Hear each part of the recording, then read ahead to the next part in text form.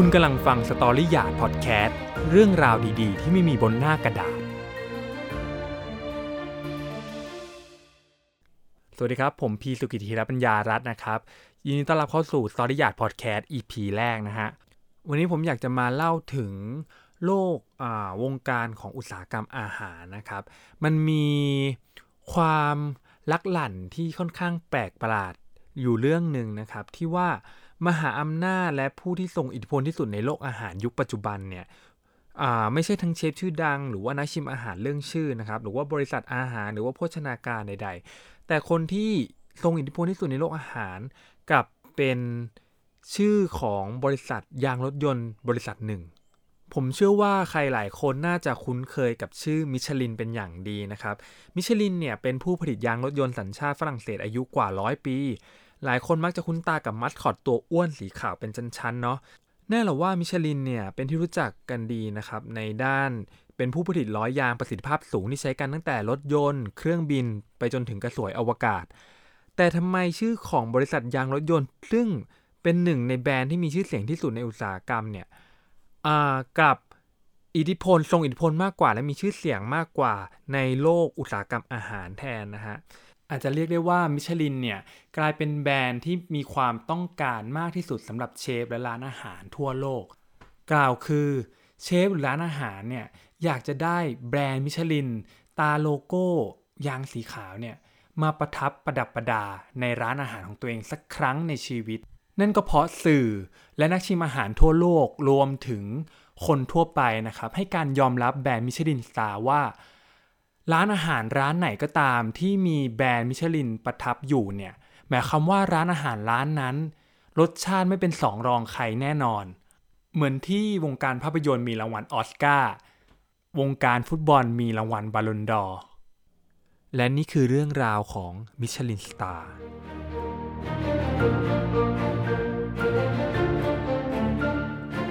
บริษัทมิชลินนั้นก่อตั้งขึ้นในปี1889นะครับในช่วงปลายศตวรรษที่19โดย2พี่น้องอังเดรและเอดูอาร์มิชลินในฝรั่งเศสเราต้องเข้าใจก่อนว่านะช่วงเวลานั้นนะครับในช่วงปลายศตวรรษที่19รถยนต์ยังค่อนข้างเป็นสิ่งแปลกใหม่และคนส่วนใหญ่มองว่าการขับขี่ม้าเหล็กหรือว่ารถยนต์เนี่ยไม่ใช่เรื่องปกติธรรมดามันเป็นภาพที่แปลกประหลาดเป็นอย่างมากตอนนั้นนะครับมีรถยนต์ที่แล่นอยู่ในฝรั่งเศสเนี่ยไม่ถึง 3,000 คันเสียด้วยซ้ำทำให้คนส่วนใหญ่ยังเลือกที่จะเดินทางด้วยรถไฟจักรยานม้าและรถม้ามากกว่าอย่างไรก็ดีพี่น้องมิชลินคู่นี้กับตระหนักได้ว่าอีกไม่นานรถยนต์จะกลายเป็นมาตรฐานการเดินทางใหม่แทนรถม้าและการขับขี่จะเป็นเรื่องปกติธรรมดาในอนาคตเพราะผู้คนต้องการอิสรภาพในการเดินทางที่มากขึ้นเดินทางไปได้ไกลกว่าม้าและไปในสถานที่ที่รถไฟไม่วิ่งผ่านดังนั้นแล้ววิธีที่จะทำให้พวกเขาขายยางได้มากขึ้นก็คือการทำให้คนหันมาขับรถยนต์มากขึ้นนั่นเองด้วยเหตุนั้นพวกเขาจึงตัดสินใจทำคู่มือแนะนำที่มีชื่อว่ามิชลินไกด์ขึ้นมาเป็นครั้งแรกในปี 1900 สำหรับผู้ขับขี่รถยนต์โดยจะมีการจัดทำรายการโรงแรมร้านอาหารอู่ซ่อมรถและปั๊มน้ำมันตามเส้นทางยอดนิยมในฝรั่งเศสรวมถึงแผนที่พร้อมคำแนะนำในการซ่อมและเปลี่ยนยางอีกด้วยมิชลินไกด์พิมพ์ครั้งแรกและได้รับการตีพิมพ์และแจกฟรีนะครับจำนวนมากถึง 35,000 เล่มด้วยความหวังว่าคู่มือนี้จะสามารถสร้างความต้องการรถยนต์ได้มากขึ้นในช่วงทศวรรษแรกของศตวรรษที่ 20และอย่างที่ทุกคนทราบนะครับผลลัพธ์ก็กลายเป็นแบบที่พี่น้องมิชลินคาดการเอาไว้รถยนต์ได้ก้าวเข้ามาเป็นขนส่งทางหลักมากขึ้นผู้คนเริ่มเปลี่ยนจากการใช้รถม้ามาเป็นรถยนต์เมื่อมีผู้ใช้งานรถยนต์มากขึ้นแล้วนะครับส่งผลให้มิชลินไกด์มีการขยายตัวอย่างรวดเร็วและเริ่มมีการจำหน่ายนอกประเทศโดยเริ่มจากเบลเยียมก่อนจะขยายเส้นทางไปทั่วยุโรปนะครับเป็นมิชลินไกด์ของแต่ละประเทศซึ่งรวมไปถึงประเทศในแอฟริกาเหนือด้วยนอกจากนี้ยังมีการตีพิมพ์ฉบับภาษาอังกฤษเพิ่มเติมขึ้นมาสำหรับประเทศอื่นๆที่ไม่ได้ใช้ภาษาฝรั่งเศสมิชลินไกด์มีการหยุดพิมพ์ชั่วคราวในช่วงที่เกิดสงครามโลกครั้งที่1นะครับในช่วงปี1914และกลับมาพิมพ์อีกครั้งในปี1920แต่ครั้งนี้มีความเปลี่ยนแปลงเล็กๆน้อยๆนะครับเมื่ออังเดรมิชลินได้เดินทางไปหาพ่อค้ายางแล้วเขาสังเกตเห็นว่าพ่อค้ายางเนี่ย เอาคู่มือแนะนำมิชลินไกด์ของเขาไปวางรองขาโต๊ะทำงานอย่างไร้ค่าเขาจึงตระหนักขึ้นมาได้ว่า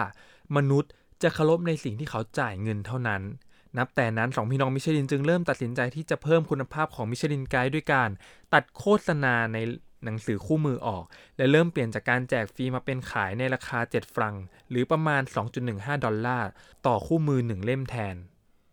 ในเวลานั้นหมวดที่ได้รับความนิยมมากที่สุดในมิชลินไกด์แน่นอนล่ะครับว่าเป็นหมวดร้านอาหารมันได้รับความนิยมถึงขั้นบริษัทเปิดรับสมัครนักตรวจสอบอาหารไม่ระบุชื่อเพื่อเดินทางไปเยี่ยมชมชิมและรีวิวร้านอาหารต่างๆ6 ปีต่อมาบริษัทก็ได้ให้กำเนิดสิ่งที่เรียกว่ามิชลินสตาร์หรือว่าดาวมิชลินขึ้นมาครั้งแรกโดยเริ่มใช้เฉพาะในประเทศฝรั่งเศสก่อนในช่วงแรกนะครับยังมีแค่ดาวดวงเดียวร้านอาหารร้านใดก็ตามที่ได้รับดาวมิชลินจะถูกถือว่าเป็นสถานประกอบการอาหารรสเลิศก่อนที่ในปี1931บริษัทจะเพิ่มจากระบบดาวเดียวกลายเป็นระบบ3 ดาวที่ใช้กันมาจนถึงในปัจจุบันรวมถึงเลือกที่จะใช้หน้าปกสีแดงสำหรับเล่มมิชลินไกด์ด้วย1 ดาวสำหรับร้านอาหารที่ดีมาก2 ดาวสำหรับร้านอาหารที่ทำอาหารเลิศรสคุ้มค่าที่จะแวะมาลองสักครั้ง3 ดาวสำหรับร้านที่ทำอาหารเลิศรสคุ้มค่าที่จะเดินทางมารับประทานในโอกาสพิเศษโดยปกติแล้วร้านอาหารร้านใดก็ตามเพียงแค่ได้1 ดาวก็ถือว่าเลิศหรูแล้วและสร้างชื่อเสียงให้แก่เชฟและร้านอาหารนั้นมากๆเพื่อให้เห็นภาพในช่วงเวลาเกือบ100 ปีที่มีมิชลินสตาร์ขึ้นมาเนี่ยมีร้านอาหารที่ได้รับมิชลิน3 ดาวไปเพียง170 ร้านเท่านั้นแต่มีร้านอาหารที่ได้รับมิชลิน1 ดาวมากถึง 3,426 ร้านนอกจากนี้นะครับมิชลินยังเพิ่มระบบการประเมินให้ครอบคลุมมากยิ่งขึ้นอีกมีการเพิ่มสัญลักษณ์ให้รางวัลเช่น Rising Star หรือว่าร้านอาหารดาวรุ่งนะฮะสำหรับร้านอาหารที่น่าจะมีศักยภาพมากพอที่จะได้รับมิชลินสตาร์ในอนาคตหรือว่าสัญลักษณ์บิบกูมองสำหรับร้านอาหารชั้นดีในราคาปานกลาง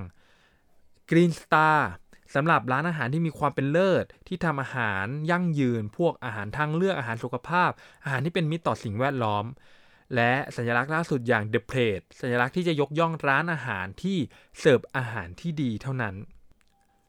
นอกจากนี้แล้วยังมีเกร็ดเล็กๆน้อยๆที่น่าสนใจเรื่องหนึ่งเกี่ยวกับมิชลินไกด์นะครับเชื่อหรือไม่ว่ามิชลินไกด์เคยถูกใช้งานและมีส่วนร่วมในสงครามโลกครั้งที่2มาแล้วในช่วงสงครามโลกครั้งที่2เนี่ยมิชลินไกด์ได้มีการหยุดพิมพ์ไปตั้งแต่ปี1939ตั้งแต่ช่วงเริ่มต้นสงครามแต่ว่าพอมาถึงในปี1944บริษัทถูกร้องขอจากกองกำลังพันธมิตรในฝรั่งเศสนะครับให้พิมพ์ซ้ำมิชลินไกด์ฉบับปี1939อีกครั้งเพื่อใช้ในทางการทหารเพราะว่าแผนที่และเส้นทางการเดินทางของมิชลินไกด์ถูกพิจารณาว่าดีที่สุดณขณะนั้นก่อนที่มิชลินไกด์จะเริ่มกลับมาพิมพ์ไกด์ครั้งใหม่อีกครั้งนะครับในปี1945เพียงไม่กี่สัปดาห์หลังสงครามจบแต่ในช่วง 4-5 ปีแรกหลังสงครามโลกมิชลินจะต้องมีการปรับระบบการประเมินและบรรทัดฐานมิชลินสตาร์ให้เหลือเพียงระบบ2 ดาวเท่านั้นเนื่องจากภาวะขาดแคลนอาหารทั่วโลกที่เกิดขึ้นหลังสงครามอันส่งผลต่อราคาวัตถุดิบคุณภาพวัตถุดิบต่าง